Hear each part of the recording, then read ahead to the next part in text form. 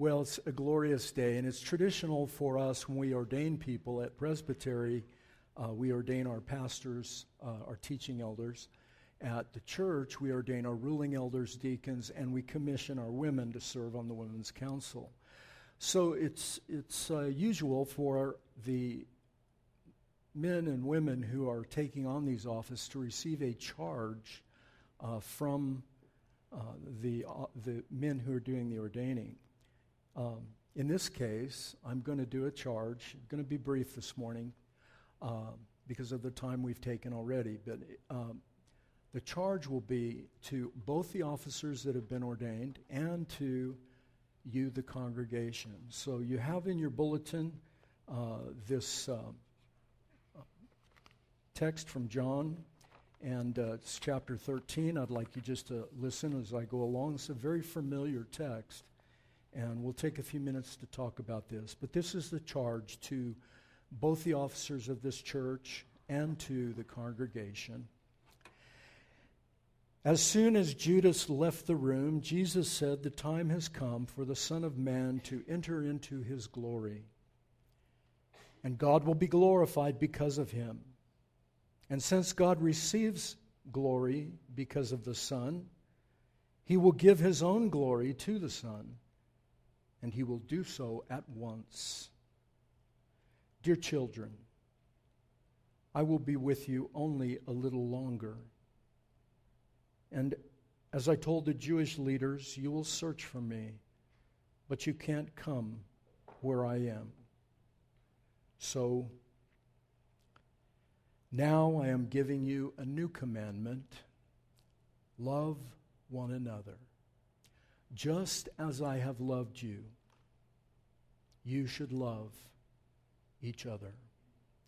Your love for one another will prove to the world that you are my disciples." This is the word of the Lord. Well, anytime you read this passage, and especially some of the other passages in John, including the 3 little books of John, this particular apostle, they call him John the Beloved, that he was the one that was closest in heart and mind to Jesus, a brotherly love that we all long for, especially men. We long to have a relationship with other men, a healthy relationship where there's somebody we can tell our deepest heartfelt things to, someone who is a kindred spirit. And I don't know where that's found. We try to do it here at Christ the King with our relationships with people that we shepherd, and it's not easy to do. But when you read these verses, love one another, just as I have loved you, love one another. I don't know what you feel, but for me, it's a lot of guilt, a lot of shame, a lot of cynicism. Oh yeah, right, sure, I'm supposed to love like you, Jesus. I mean, what are you putting on our shoulders? What are you doing with this? Commanding us to love you or to love others the way you love us? That's impossible. There's no way to do it. So I want to encourage you this morning. I think there is a way to do it. I think we can love each other exactly like Jesus and the Father loved us. I think the problem is we misunderstand what he's saying. We pour into it all of our ideas, especially in our modern society. We pour into it all these ideas about what love truly is. That it's simply an emotion, a feeling. And I want to tell you, love is 100% emotion and feeling and whatever that is that goes on. We know it when we have it. We know it when we don't. We recognize that emotion and that feeling. But that's not all it is. It's 100% that. But in addition to that, it's 100% of something else. It's 100% of our actions, our dispositions, our mental, rational self deciding, choosing, committing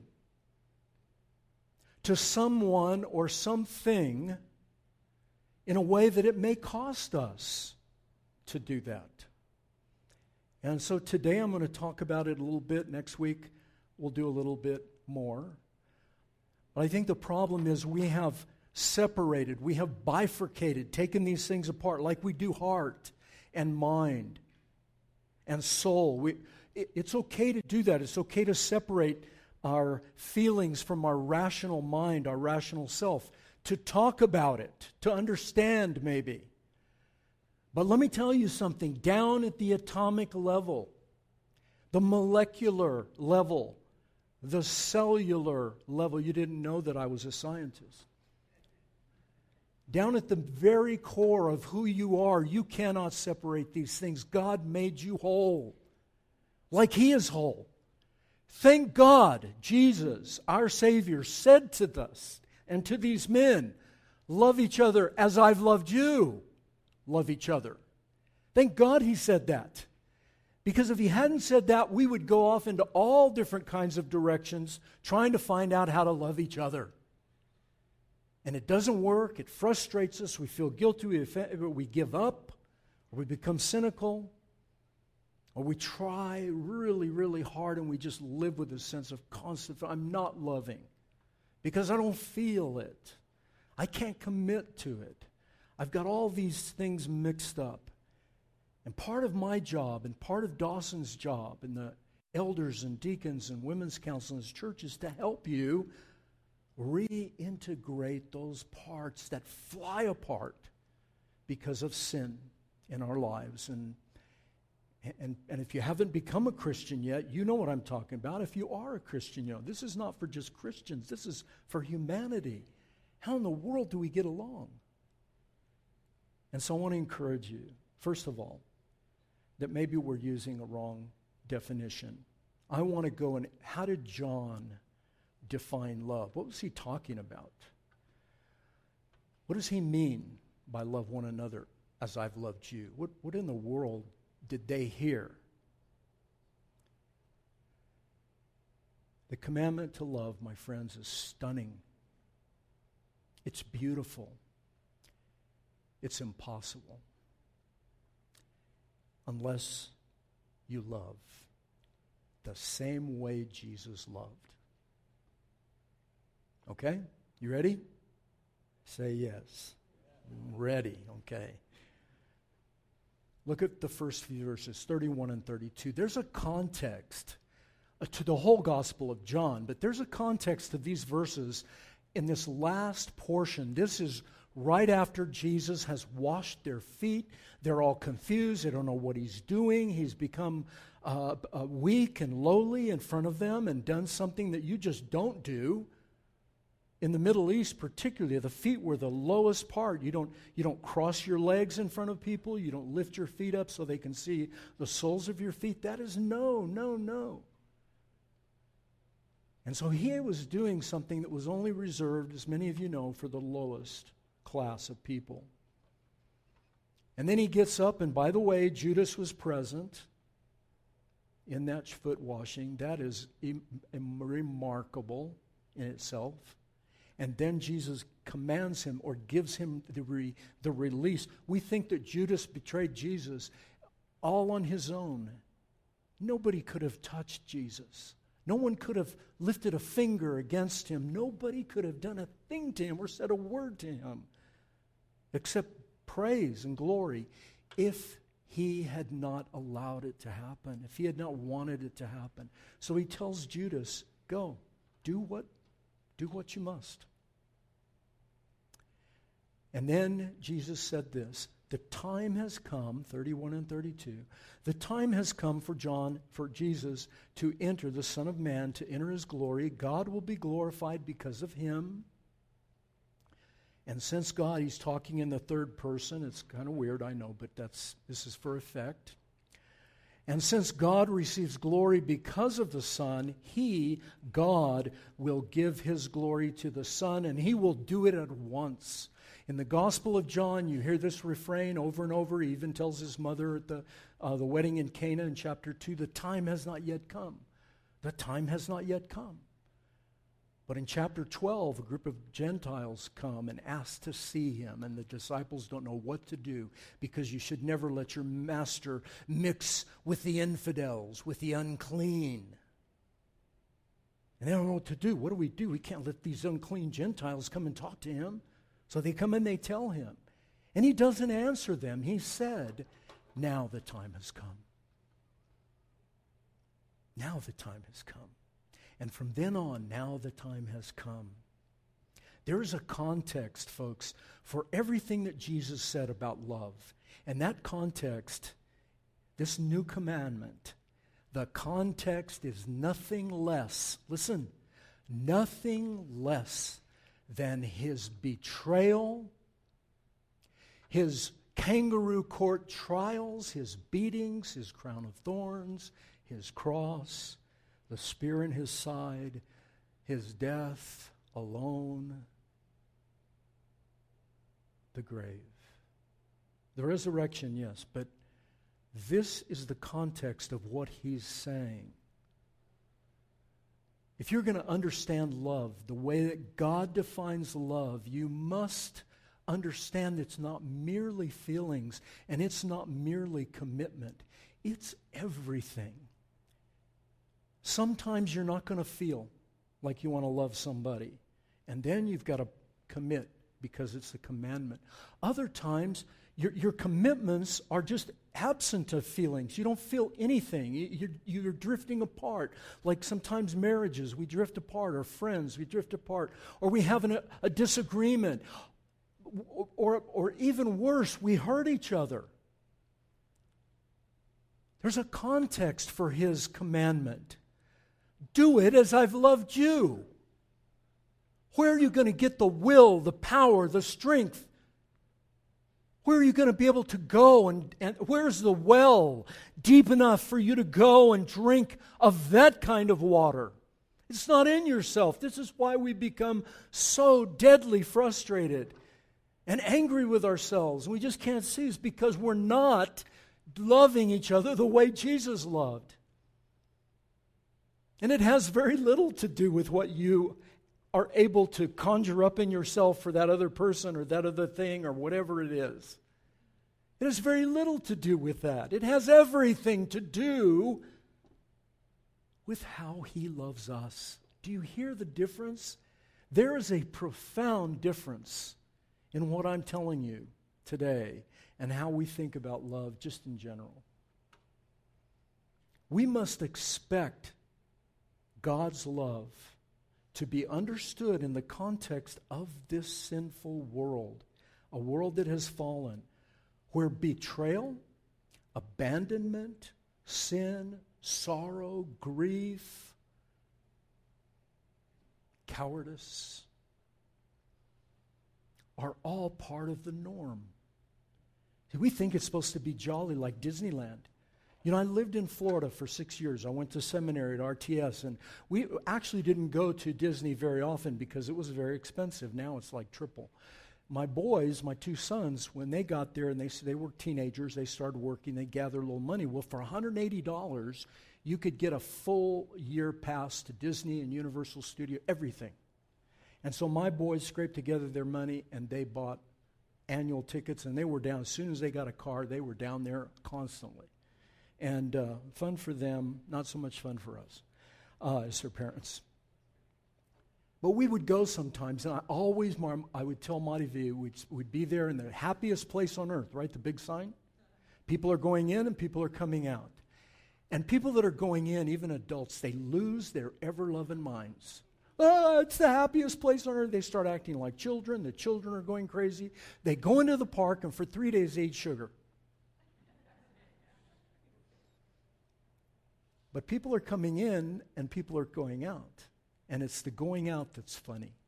We would even stay there and watch because parents were mad. They had just spent all their savings and their credit card was loaded. The kids were out of their minds, but not in a good way. Everybody's tired. They hate Disneyland. Parents are saying, I'm never going back to Disneyland. This is my last Disneyland. And the kids are saying, it's not the happiest, but I hate it, and I hate you, Mom and Dad, and I hate Florida, and I'm not going back soon. They're crazy.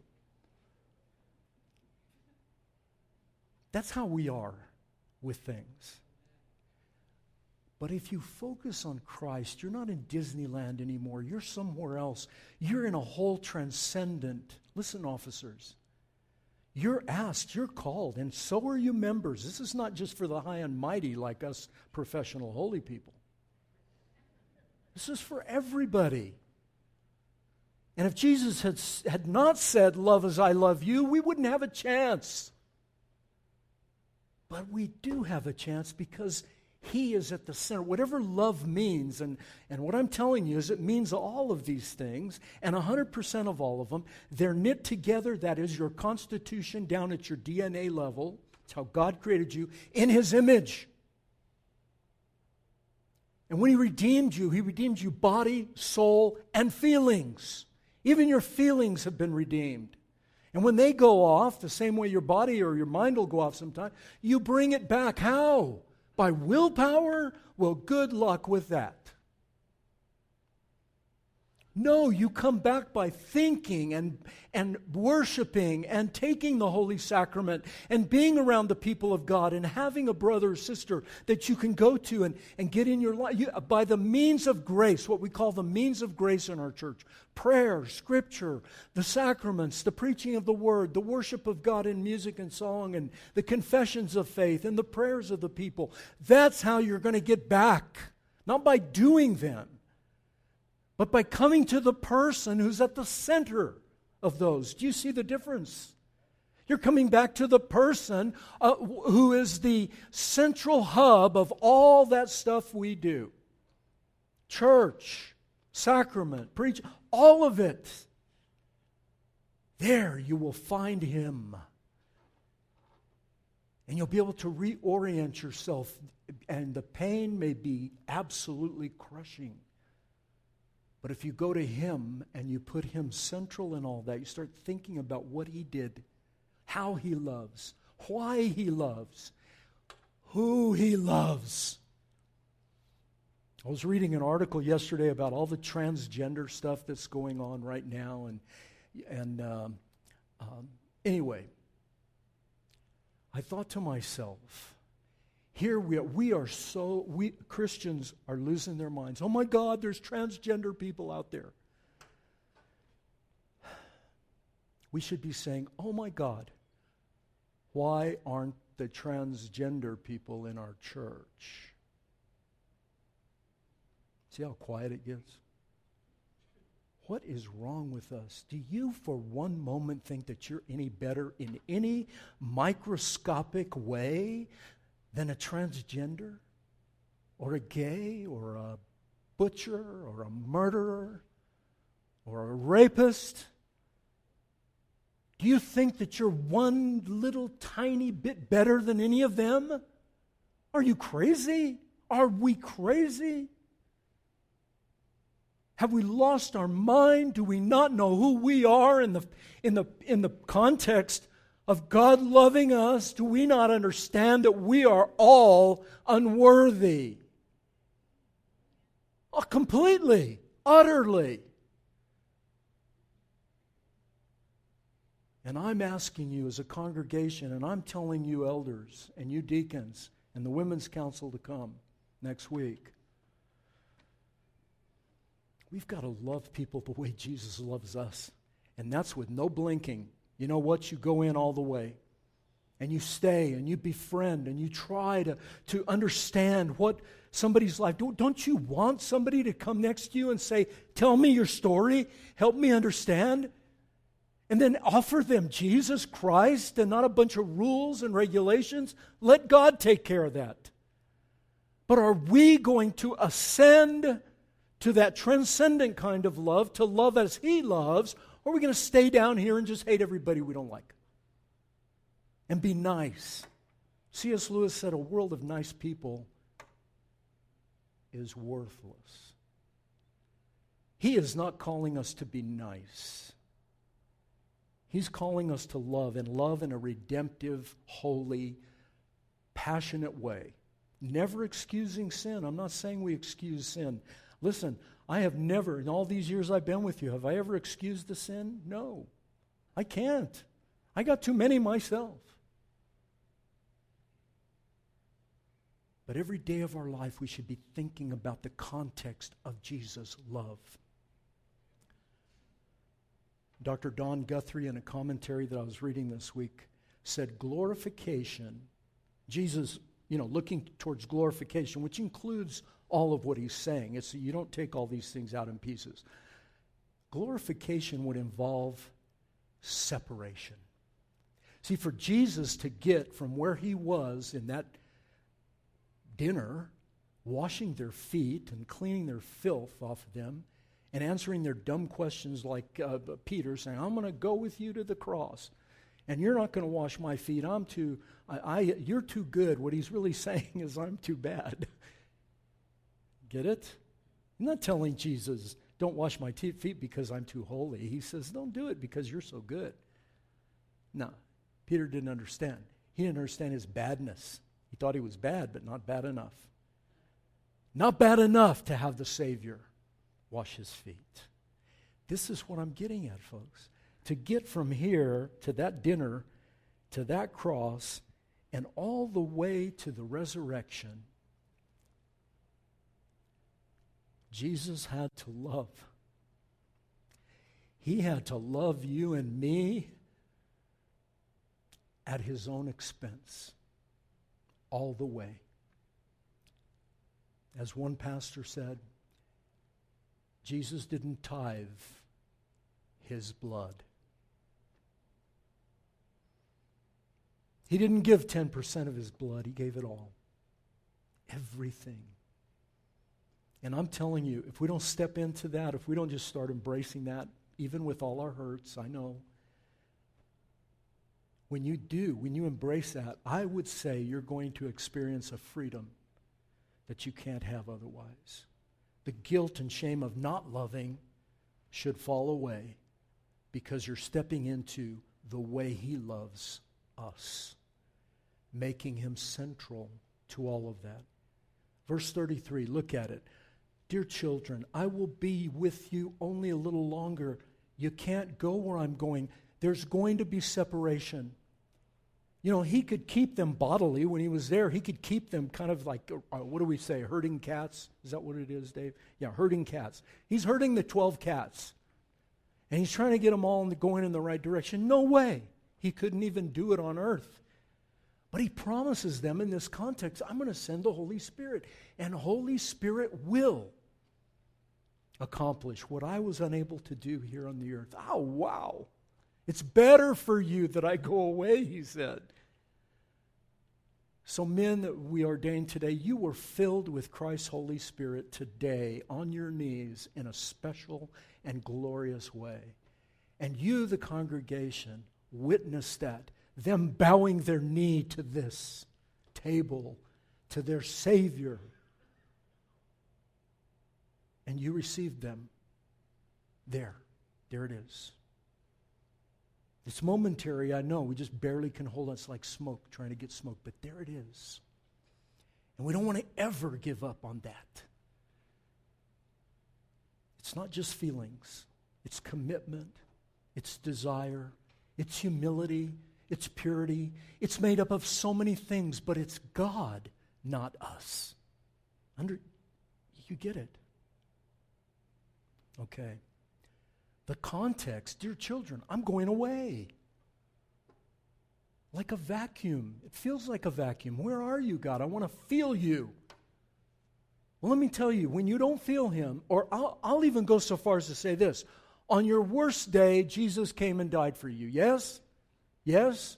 On your worst day, the worst day of your sin, while you were yet in your sins, he died for you. Every day after that's a better day. Well, I sinned really bad this weekend. I did some things I know I really went off the rails this weekend. And I want to come back. I messed up. I want to come back. Tell me why you want to come back. Answer that question. Why do I want to come back? Because I'm a good person? Because I had some sort of enlightenment, or I feel shame? Chuck told me to come. I don't know. Whatever. Why? What's moving you? I would say the only thing that's moving you from that to this is His love for you. Can somebody say amen to that? This is good preaching, folks, whether you like it or not. I know we're Presbyterians. No, it's because His love for you is moving you back. You messed up, He comes in close. You deny Him, you shook your fist. I shook my fist at Him for 10 years. And He was closer then than He is this morning. You understand? He comes in close. That's how He loves. So when you have friends that are messed up and they just go off the rails and, they're just like out of their minds, we go close. Officers, we go close. We don't blink. We don't tell them to remove the makeup. I don't care about their makeup or their weird hair or whatever they're trying to accomplish, their political, outrage. We're going to make you like us. We demand that you pass laws. Pass all the laws you want. We are going to love you into the kingdom of God because there's no other way. We're not going to get anybody in by shaking our finger at them and dancing like a Presbyterian. Did any of you get here that way? I don't think so. If you did, you need to leave and come back in a different way. And look at 35 and 34. A new commandment I give you, love one another. Just as I have loved you, love one another. This is a chiasm. This is something John liked to do a lot. And look what he does. Literally, the way you read it. Love one another. Just as I have loved you, love one another. He puts his love, how he loves you, at the center. Not you loving each other. Not you loving him, not nothing. He puts himself at the center. Love as I've loved. Love one another, love one another, love like I've loved. This will break every hurt, every disappointment, every false expectation, everything. Going to Him on your knees, men. Going to Him on your knees, congregation. When you're at your worst day, looking to Christ. It's your only hope. Not how well you love me or him or her or do or that or whatever. You go to Him. Take Him by the hand. By faith, we do it every Sunday when we take the Holy Sacrament. Take Him in. And then sometimes it costs us to go out and, I'm sorry, or I offended you, or whatever. My goodness, how hard is that? There are circumstances where you should, if you were sexually abused as a child or maybe as an adult, you were a victim of something. No. You don't have to go to that person. But you can sit with Jesus. Yes? You can sit with Him with that pain, with that hurt, no matter what it is. The loss of a child, the loss of a marriage, a career, money, whatever it is, you can sit with Him. He'll know, He'll understand. He's the only one that will. And He has commissioned officers and women and men in the church to feel like that, to think like that, to come alongside people that are broken like that. Don Guthrie said this, the commands to love were already known in the sense of being the highest devotion to God. See, this is not unusual. These men understood this. But Jesus' command that the disciples should love one another was new in its scope, how far it's to go, and its motivation. Out there, the scope, in here, the motivation. Why would you love somebody that has just got... Marty V locked her keys in her car the other day. And I called USAA to come and unlock the car. She left with my car. She doesn't love me. She left with my car. She's listening on the TV. Sorry. I know you love me. She left with my car. I waited for her. The car drove up that was going to unlock the car, who USAA contracts with, who knows. Guy stepped out of the car. He was head to toe, tattoos, ears, every part of his visible body was pierced. And he was one of the nicest people I've ever met. Nicer than most of you. And we talked and we chatted, and he got the door. He had me help him. We got the door open, and we talked. And I thought, my God, when Jesus looks down, when Jesus looks at us, what does he see? What do you think he sees? He sees tattoos and pierced noses and filth. And I mean, really, come on, folks. That's what Christianity's all about. That's what he sees. That's what he embraces. That's what he loves. And all he's asking us to do is just love each other like he did. And quit looking down our long noses.